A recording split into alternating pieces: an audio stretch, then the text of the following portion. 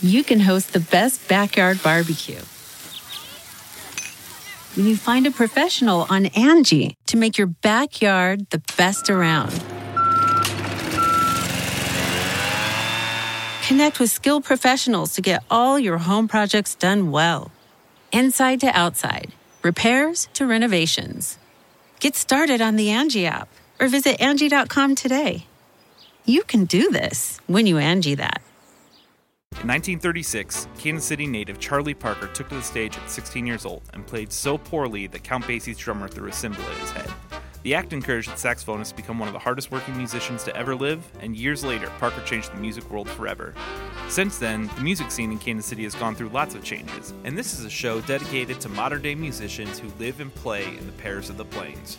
From Tribune Audio Network, I'm Kendall Swank, and this is the Crazology Podcast. It's February 4th, 2018, and most Americans are glued to their TVs to watch the defending Super Bowl champion Patriots take on the Philadelphia Eagles. For the Eagles, it's been a great regular season, finishing with a 13-3 record and taking home the division title for the first time since 2013. And on that cold winter night in Minnesota, the team's trying to prove they are the best football team in the country. And what better way to do that than take down possibly the best player of all time, Tom Brady. The Eagles jump out to an early lead, but the Patriots fought back. With 9 minutes and 22 seconds left, Brady throws a perfect over-the-shoulder pass to tight end Rob Gronkowski in the back corner of the end zone to take the lead 33-32. The game didn't end there, though. The Eagles drove down the field, and 7 minutes and 1 second after Brady threw the go-ahead pass to Gronkowski, Nick Foles throws a strike to his tight end, Zach Ertz, to take the lead. With 2 minutes and 14 seconds left, it seemed like the Patriots, in dramatic fashion, were going to march down the field for the win until Brandon Grant takes Brady down, knocking the ball free and essentially ending the game. You're probably wondering, why am I talking about this game? And it's because that same night was special for some people, not because of the game, but because something else that was happening that night. There was a short commercial for Apple HomePods, and for the band Hembree, the music in the ad introduced them to people here in the U.S. My guests today are Isaac Flynn and Alex Ward of the band Hembree, and before we get to our conversation, let's check out the title track off the band's new album. This is House on Fire by Hembree. What is it that you want from me? You can't earn my sympathy. You went around the world and you hope to see that it was really with the energy. It's never easy, this complexity. Every other hour you're away from me. Oh, it's never easy, this complexity. Every other hour you're away from me. Every other hour you're away from me. Every other hour you're away from me. When you speak, are you in or are you out? Where's the money at? I don't care anymore, as a matter of fact. You speak like you can't agree. Remove all your company, wrapped around your neck like a rosary. It's never easy, call the thought police. No room for complexity. Every other hour you're away from me. Every other hour you're away from me. Every other hour you're away from me. When you speak, are you in or are you out? Speak, are you in or are you out? So house on fire, right? It's your house on fire.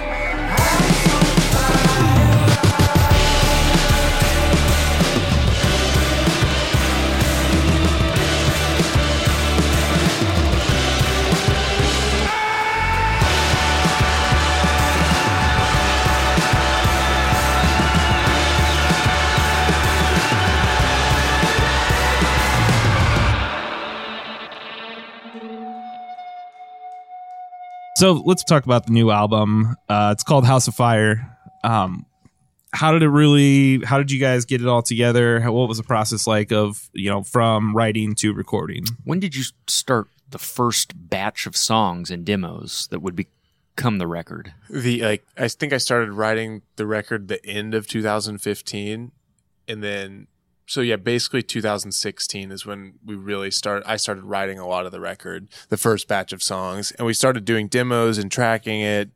There's like so many different versions of the same songs. There's several songs on the record where I think there's, I don't know, 4 to 5 different productions, and finally it took us actually making the final album to finish them, because I think once a deadline is set, yeah, it's like, okay, now we have to decide on the version. In particular, I'm thinking of there's a song on the record called Symmetry Lines. There's so many versions that of for the song. longest time we had a demo version that we were like, oh, this is how the song will be. Yeah. And then we got in the studio and it completely changed. And for the longest time, like I couldn't wrap my head around. I was like, well, this isn't the song anymore. I know. And then it's like, oh no. The more you listen, you're like, okay, yeah, this is the definitive version. But that was maybe like the biggest arguing point on the record. I think it was. Yeah, that was the one song that everyone couldn't agree on. It was like, well, we've been playing it for so long for the last 3 years this certain way. And people were digging it live too. That's a whole different thing. Trying to capture what happens live on a recording, and sometimes it doesn't translate. It's so difficult to know if it's happening live and it's something that's people are resonating with it because of the energy, or if it's because the song is actually in its right form. So difficult to tell sometimes. So when you go on tour, do you ever just play the other versions just to like mix it up a little bit? Like we pepper in pieces of the past. We do pepper. It's funny you asked that, because yesterday we were having a long rehearsal and we were playing the songs the way they are on the record. And they sound good on the record, but we were realizing like, oh, live, they need to breathe a little bit more. So we were yesterday in rehearsal last minute, right before the record release shows, we were restructuring the songs. Turning into a jam band. Yeah. What do you think your favorite song off of it would be for each of you? It might differ for everybody, but it's probably the same for us. Yeah, I think so. Because our minds are just so aligned with our thinking. No, my favorite song on the album is called Heart, and I think that's probably yours too. I don't know. Isaac wrote this gorgeous song called Heart, and I think that was the one that jumped out to everybody the first time we heard the demo, and we were like, this song does not need to change. Like, we do not need to restructure it or do much work on it. It's done. And inevitably, we did change it too much in the studio, and we had to dial it back to the original demo version. There was talks of like, just send the demo to mix, have the demo mixed. Yeah, the demo is the song. We don't need to re-record it. And that was another, kind of not even an argument, but it was like we had a long discussion like, well, is the professional recording of Heart, does it capture the vibe of the original demo? Right. And then we ended up kind of going back. We finally found the balance. Yeah, we found a good balance. But it's funny because I hadn't listened to the full record. I was talking to Isaac about it earlier. And I hadn't listened to the record in several weeks just because while we were in the studio, you kind of almost get sick of it. Yeah. And I put it on again today for the first time because it's record release day. I was like, I deserve to listen to it. And track 1, I don't know why, jumped back to me as like being one of my favorite songs. It's love cool it. Yeah. That's great. It's a good take. Yep. Alex likes the record. I like the record. I approve. No, it is cool though. Certain songs, there's an ebb and flow to it, and you're like, oh, this song was kind of not working for me, and then some space away from it, you come back to it, and you're like, oh, okay, I'm in on this one. It's not too bad. Yeah. It's not too bad. Yeah, distance makes the heart grow fonder, I guess. Although Alex just said he's been really digging the track, I don't know. They both hinted pretty quickly that Heart is something special they both really enjoy. This is Heart off House on Fire.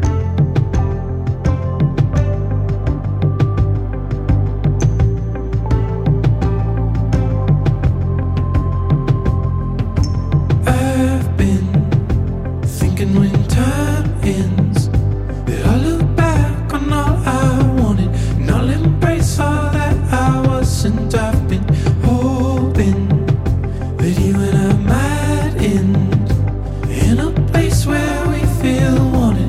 Never worried, never haunted. We could seal our past and restart now.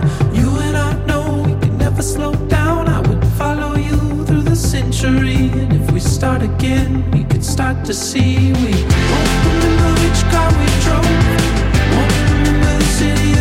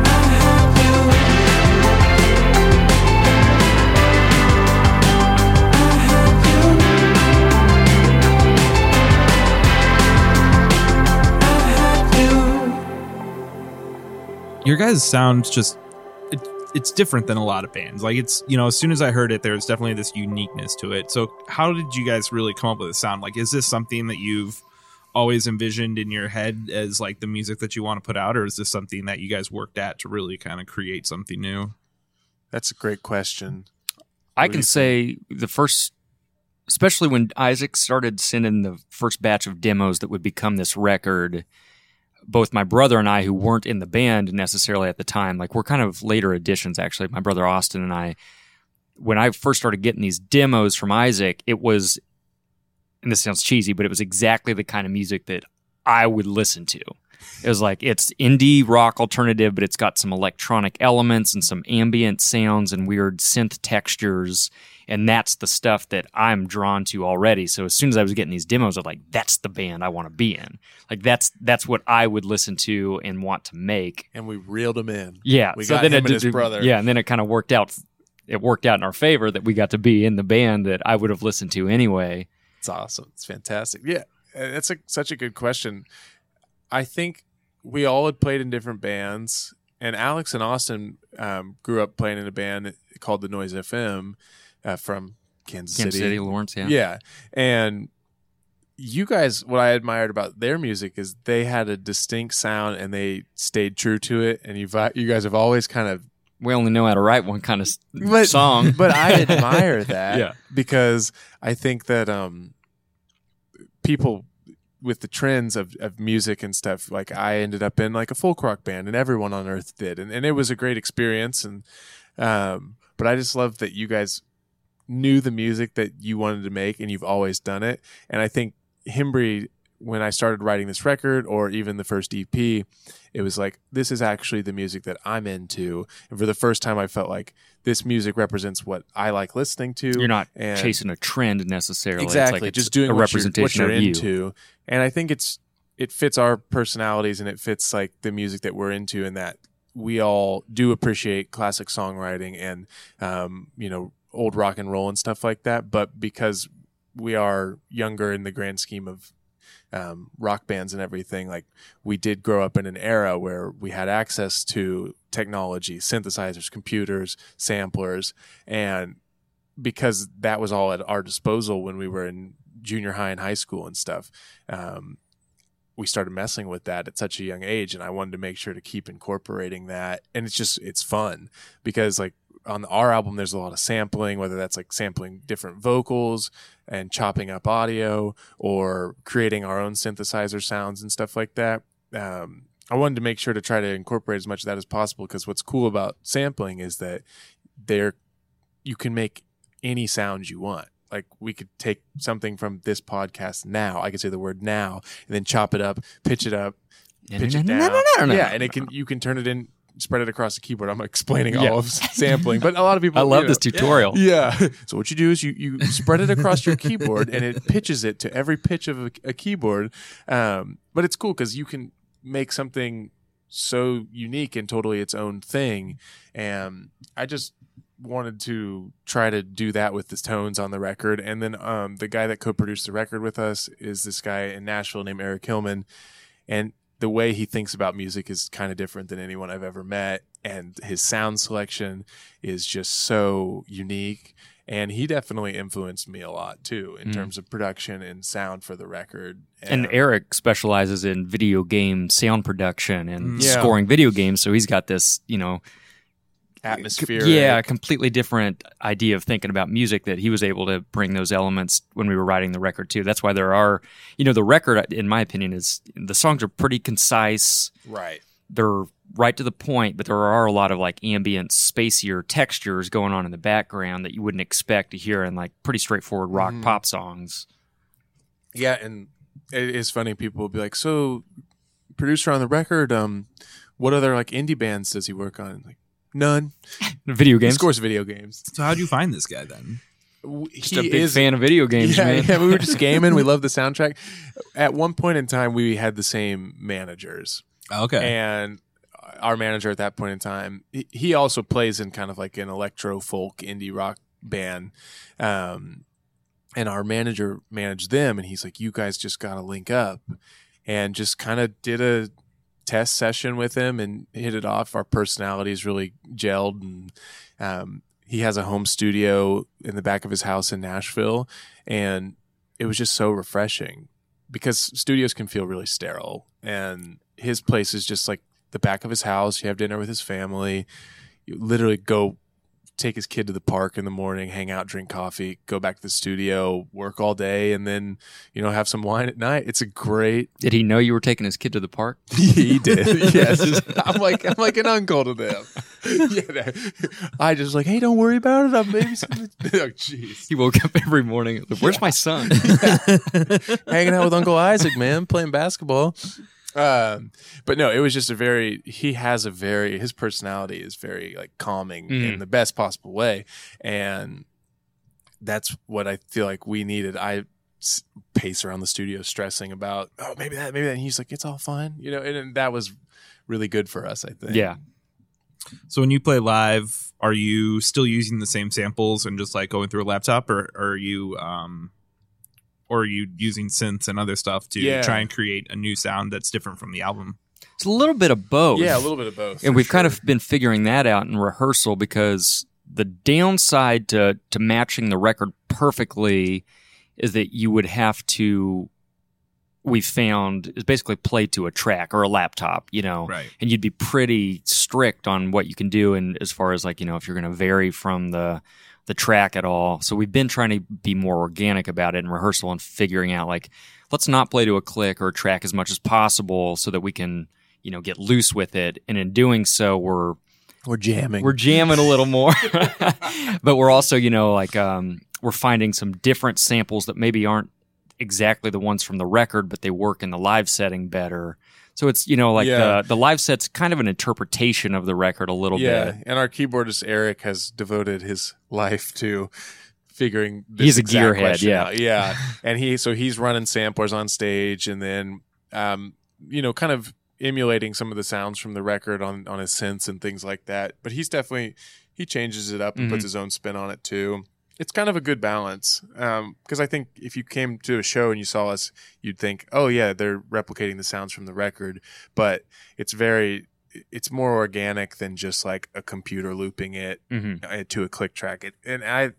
I don't know. As music nerds, I think we're pretty stoked that it's not just like the backing track. Yeah. And that's the tough balance to strike too, because I think about myself as a music fan going to concerts. Sometimes it's like, do you really care if it sounds good? It sounds good. It sounds good, and then sometimes you're disappointed if the band doesn't sound like the record. But sometimes that's also a bummer if they sound exactly like the record. So you got to strike that balance of varying a little from the recorded music, but not so far that you're alienating, the listeners or the fans. And do people notice? I mean, do you get people that come up afterwards that are like, "Oh, it sounds so much different," or anything like that? I think. Well, I don't know. Hopefully, now that people are hearing the record, they'll have stronger opinions about it, for better or worse. This is the first time of any music that I've made that I've been a part of, any band or anything, that I feel like the energy of the record actually comes close to matching the live show. We worked really hard to try to capture as much energy as possible, because with recording anymore, you can edit so much, and you can over edit and really kind of take a lot of the life out of a song on a recording, because you can make it so perfect. So we tried to keep some of those imperfections in there on this album, and took more risks than I ever had, and it opened up the floodgates, because now I'm just, I don't know, our next record might be super out there. Like Alex sampled like a stream the other day, and I was like, text me that. I'm gonna put that in a song. So you just sample anything? Anything can you? Yeah, I mean, there's certain things that work better than others, but like on GarageBand on my phone on a flight, there was a kid crying, and it has a sampler built into GarageBand. That's how I pass most of my time on flights. Recording like kids crying. No, not specifically that. Writing songs on the plane. I think I've written 3 or 4 now on GarageBand on flights. Yeah. But yeah, you can kind of create any sound you want. And that's what's so cool about, like, I don't ever want to stray away from embracing some of the modern technology, because it's pretty crazy all that we're capable of doing with audio now. There's a lot going on inside each song Isaac writes, and if you wash away some of the electronics and samples from the music, you're left with the foundations of music: rhythm, harmony, melody, and lyrics. If you look at a musician's lyrics, sometimes you can find how they feel about the world, the arts, and the culture and the places they live. Isaac wrote the song Culture about how he feels things are like in the U.S., and he admits it's one of his more political songs. The song talks about how we're all fed so much information by gatekeepers in today's society. We're basically told what to like, eat, and even what music to listen to. He says the idea behind the song is a call for people to think for themselves and establish their own opinions. This is Culture. King of this culture, never slow down. Keep running with the vultures. They wanna pull you back down so you can't get out. No, you can't get out. Is it really worth it? Running with the crowd, pretend everything's perfect. It'll all work out. Now you can't slow down. Now you can't slow. Are you holding on? Are you holding on to love? I've been holding on. I don't want to pretend. I don't want to pretend. You're feeling it. Don't want you to think. They don't want to talk. They don't want to drink. Don't want you to see that the king of the culture's never really free. Don't want you to think. They don't want to talk. They don't want to drink. Don't want you to see that the king of the culture's never really free. Is it really worth it? Running your mouth. Doesn't matter what you say. You let the words fall out. Now you can't slow down. Now you can't slow. Are you holding on? Are you holding on to love? I've been holding on.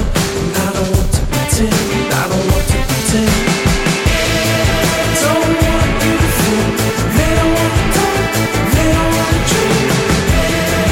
Don't want you to see that the king of the culture's never really free.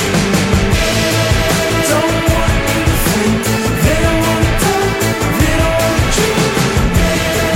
Don't want you to see that the king of the culture's never really free. The king of the culture's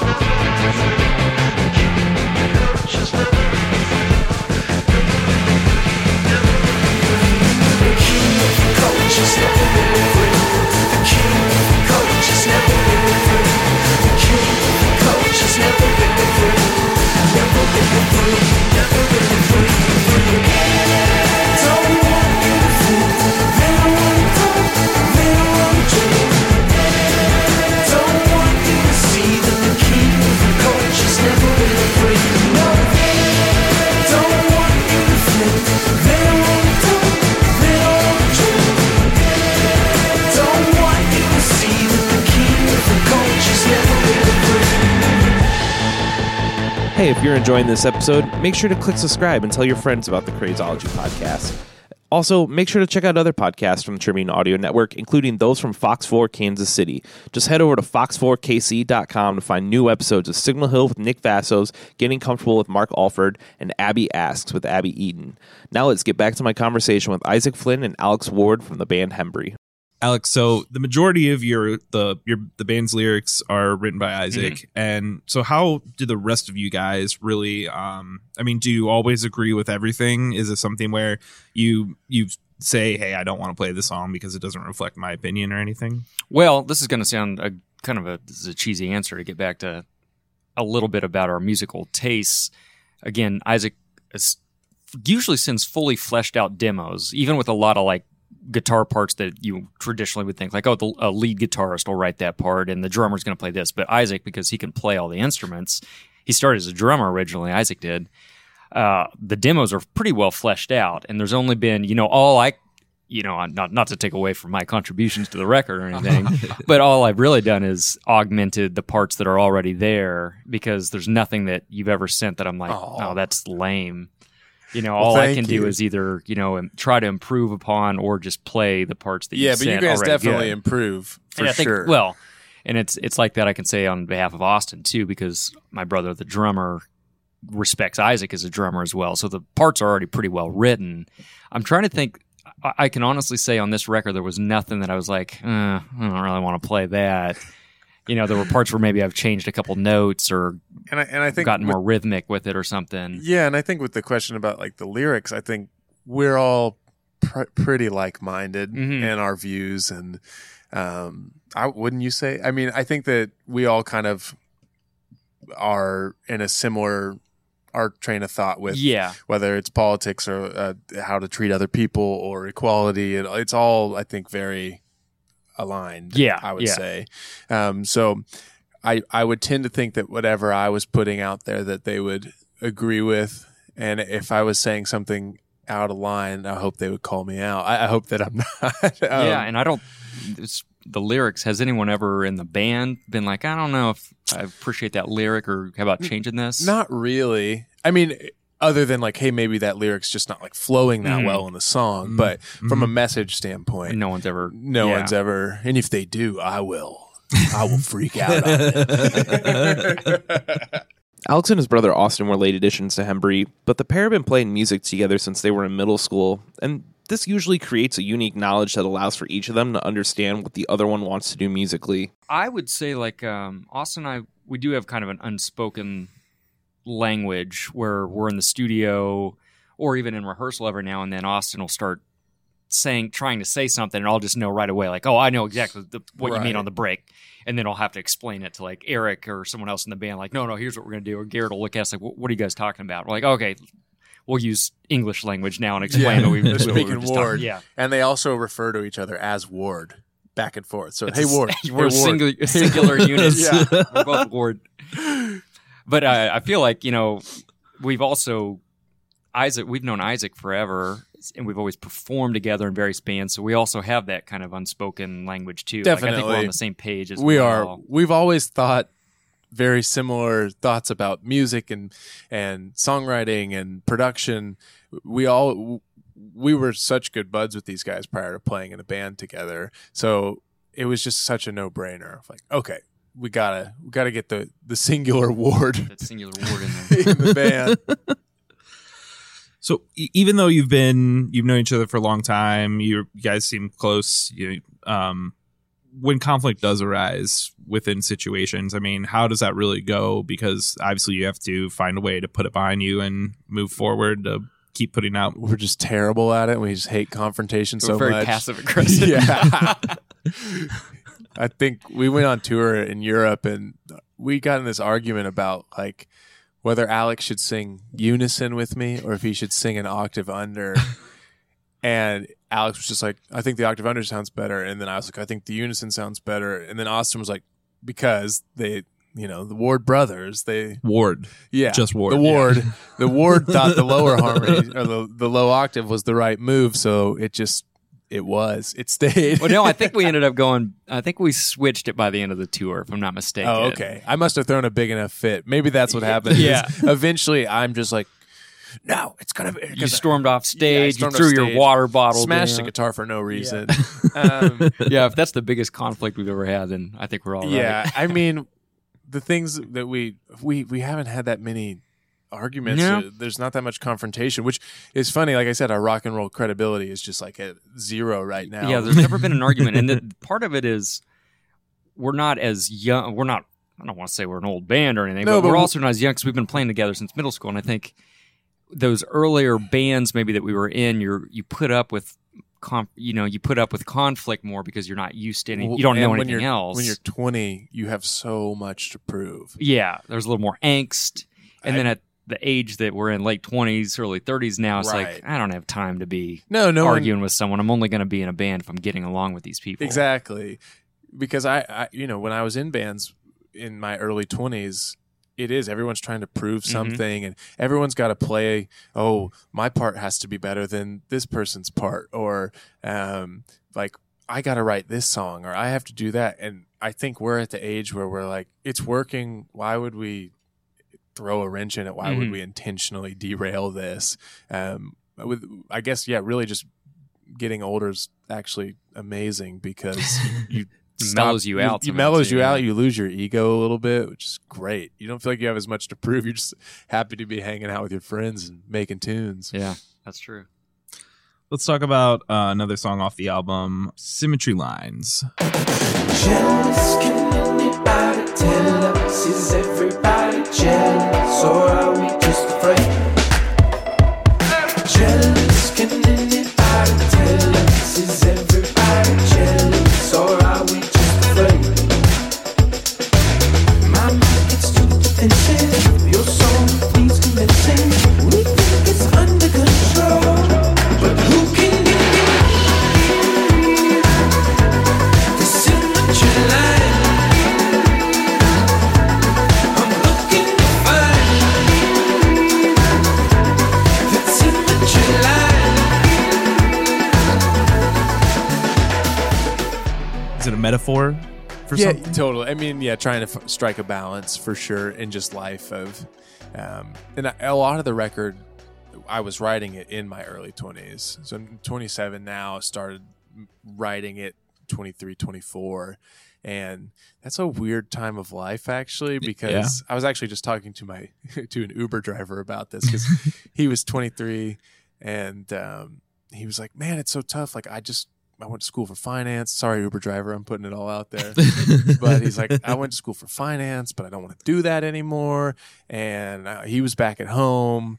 And I was like, man, it's all going to be fine. You're 23. And at that point in time, though, it's really hard because you see certain friends, like they have jobs and they work at an accounting firm and they just bought a house, or like they have their life together. And then you're like, don't know what you're doing. And there's 20. I'm just thinking at 23, we had people that were going to medical school, Exactly. friends of ours, and we You're were playing in a band. Yeah, literally sleeping in a van in a Walmart parking lot at the same age. right. And that at that age, I feel like for most people, there's this like searching and longing for like, what am I and what am I going to do with the rest of my life? And there's a lot of that on this album, kind of a coming of age type of record, where when I was making the album, I was trying to figure out the answers to a lot of stuff, whether it was, okay, is this band going to work? Is, where am I going to live? What am I going to do? How do I play music professionally? How do I eat? All that stuff. And so there's a ton of that on this album, and Symmetry Line's definitely about trying to strike that balance of just, in life, there's a balance to everything in moderation and stuff. And just that frustration of just not knowing what you're doing. And musically, this is the song that went through the most permutations from the original demo to the final recording too. Right. It's funny because I like to do this a lot, and we do it a lot. It's lyrically, it's definitely, there's a message to it, but then the song is just like a dance rock song. And I like blending those things, like, happy song, sad lyrics, or vice versa, all that stuff. Do people notice when you're doing that kind of thing? Like, I think some people notice. Some people do, because and that's something that I've always been drawn to, is that contrast between, I think about some bands that we really like. Well, even Gorillaz, or a band that we toured with called Junior Junior. They write kind of joyous sounding songs that have very sad lyrics, and it's something that catches me off guard. I'm like, oh, what a wild contrast. It's really cool that you're dancing to something that makes you want to cry. Kind of like Robin. Yeah. Robin's entire MO is bittersweet heartbreak Right. songs with beautiful dance beats. Which I love, and I think that it oftentimes music kind of has to go that way, because if you're just like happy song, happy dance beat, it works. You could definitely, that's where you get a Timberlake, Can't Stop the Feeling. Yeah, that's you're true. playing at weddings forever. And that song was a hit. That song was a hit. So that one it did can all right. definitely work. the album itself is House on Fire. What was the thought behind naming it this, and what's the story? There's the whole story with the song House on Fire. Like, there's a whole theme to that track and everything. But very literally, the record felt like a house on fire because it was made mostly in homes All the vocals were recorded in my loft. A lot of stuff was recorded at our producer's house in Nashville. And then the main portion of tracking was in my parents' house, my childhood home. They're musicians, and I was just like, hey, I've always wanted to record there. And I was getting ready to move, and I was like, maybe this could be the place where we do our record, because they have this kind of vaulted ceiling, and I always thought the drums would sound good in there. So I called them up, and I was like, hey, our label said we can make our record wherever. Can we do it in your house and take over your house for like a week? And we did, and it was awesome. It was super fun. The label gave us $5 million. Can we use your house for free? Yeah, $5 million. So how does that work then for people who aren't really familiar? Your label says you can record anywhere. Do they send an audio engineer and all this stuff out to you? Do they just here's some equipment, record on this? Or?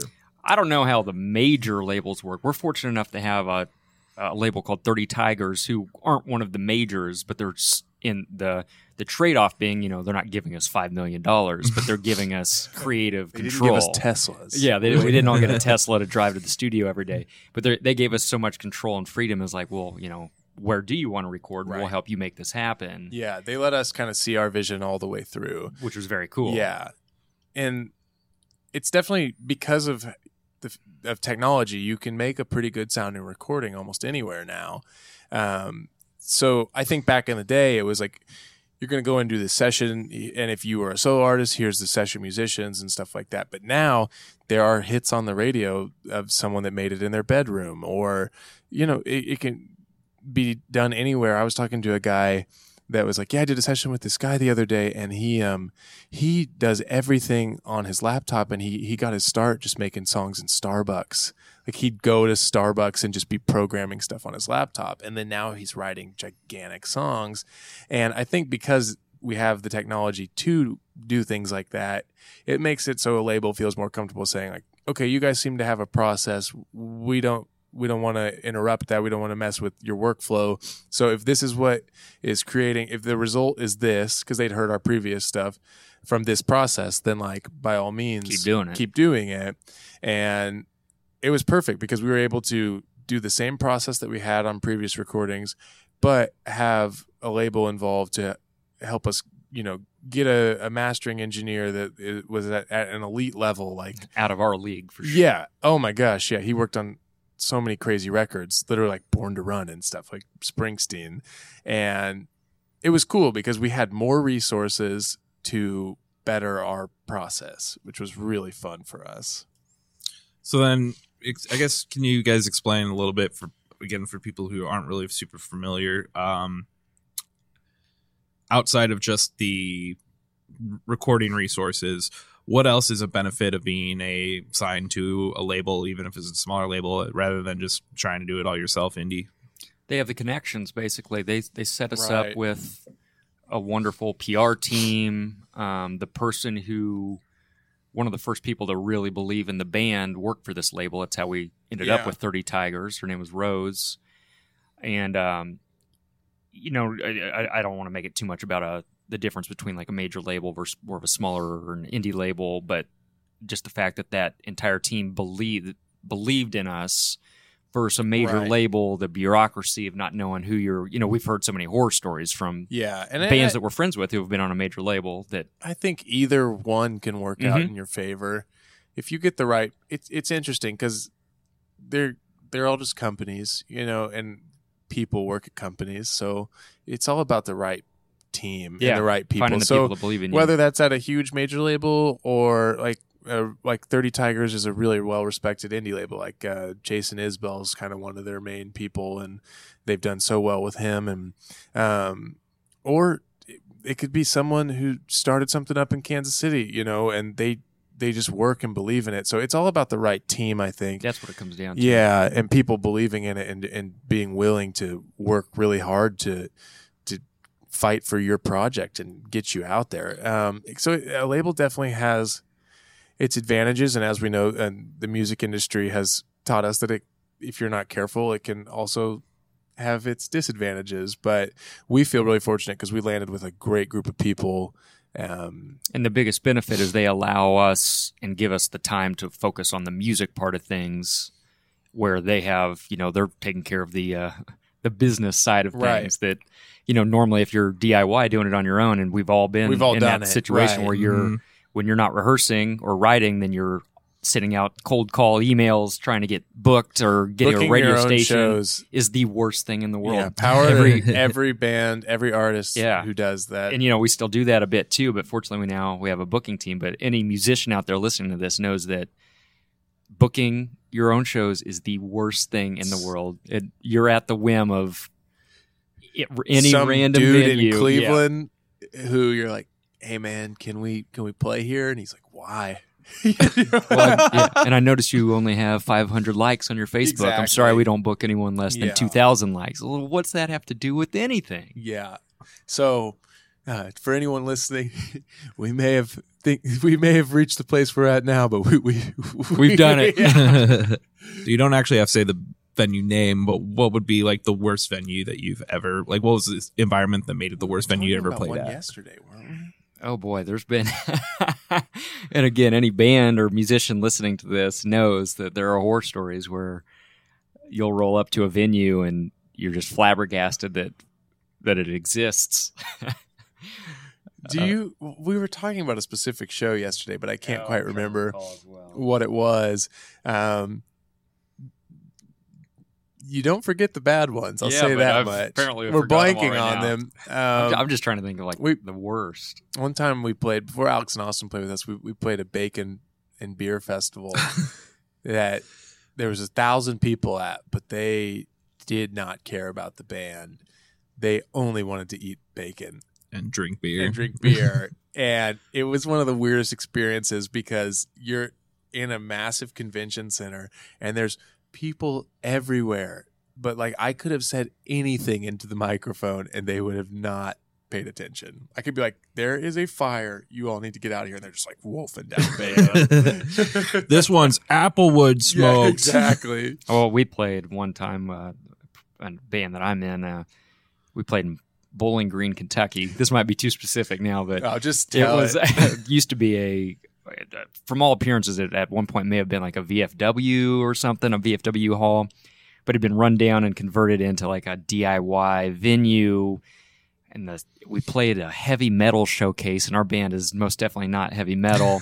And we were in the middle of it, and there were only maybe 9 people there to begin with, but one of those people was an elderly lady in a wheelchair with an oxygen tank that the sound guy must have been his grandma, but he was in charge of caring for her, and he had to take breaks from running sound force so that he could run over and adjust the air pressure on his grandma's oxygen tank. And she was in a wheelchair pushed against a wall, facing the wall, the opposite direction of us. And as soon as we were done, we were like, all right, we need to reevaluate what we're doing with our lives.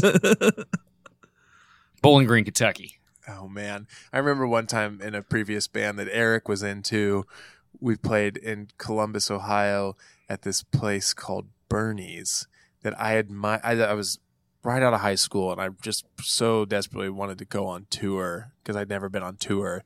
So booked a tour for our band, and my then girlfriend, now my wife, was doing a summer program at Columbus College of Art and Design. So I conveniently booked 3 nights in Columbus. A residency. Yeah, residency, exactly. But one of them was Bernie's, and it was a crazy, it sounds so bad, but people just out front, strung out. Kind of scary almost. Mm-hmm. And then we went in and played, and the sound man was literally in a cage. And there's no one in the crowd but this old man who apparently was there every night, is what we found out. And he goes up to Eric and he will not stop. He's relentlessly telling him to play Batman. Play Batman. Batman. Yeah. He's like, do you know Batman? And there's nobody in there except for this other band from Canada. And I felt worse for them because they had come from Canada and they were on tour, but still, I was like, oh, this tour is striking out. And they're sort of watching us, but you can tell they're so just discouraged that that's what's happening. They're reevaluating their lives at that point in time. A lot of reevaluating of lives on the road. And He's like, play Batman. And somehow Eric actually knew how to play it. So then there's nobody in there. And Eric's like, and then the guy goes, Batman. That's like all I remember from the show. Oh, man. But I know there's more. There's been so many hilariously bad gigs, and you laugh at them now. And Right. when you've played some bad ones, you don't take the amazing ones for granted. Yeah, that's true. That is true. We'll go play shows now, and we're like, "What's up with the people? What are they doing here?" And we're blown away. We're blown away that anyone's at the show. Yeah. Alex and Isaac have come pretty far from those days of playing bad venues for few people, and they've come even farther since that February night in 2018. Make sure to follow them at hembreemusic.com for tour dates and buy the album House on Fire. Today's episode of the Crazology podcast was recorded at the Fox 4 Studios in Kansas City, Missouri, and was produced by myself, Kendall Swank, with production assistance and editing done by Mike Simpson. Make sure to check out all the podcasts from the Tribune Audio Network, including those from Fox 4 Kansas City. I put this episode together while drinking a large glass of cold brew coffee. I've gotten in the habit of chugging a bunch of cold brew, and then immediately, my brain starts Going crazy. You can't think straight anymore. Oh, it's insane. It messes with you. Yeah, I love it. Until next time, this is I Don't Know Why by Hembree off of House on Fire.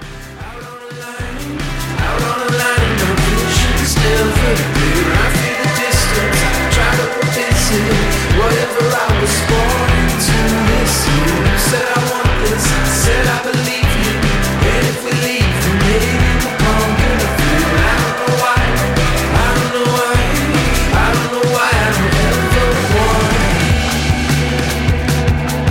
I myself, it's impossible not quite well, it's impossible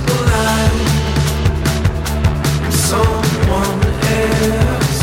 It's impossible that I could never tell. I don't know why, I don't know why, I don't know why I don't ever want to be. I get complacent, all of the faces, trying to face us, and I can't conquer the fear. Still I'm committed, try to revisit the point I'm missing, and nobody knows how I feel. Nobody knows how I feel. Nobody knows how I feel. By myself, it's impossible.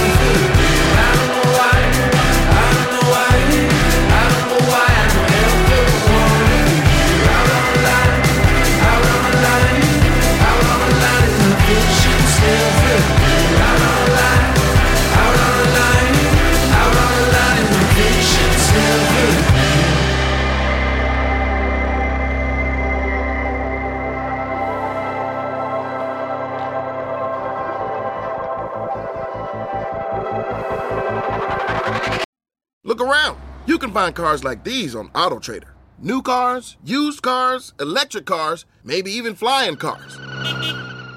Okay, no flying cars, but as soon as they get invented, they'll be on AutoTrader. Just you wait. AutoTrader.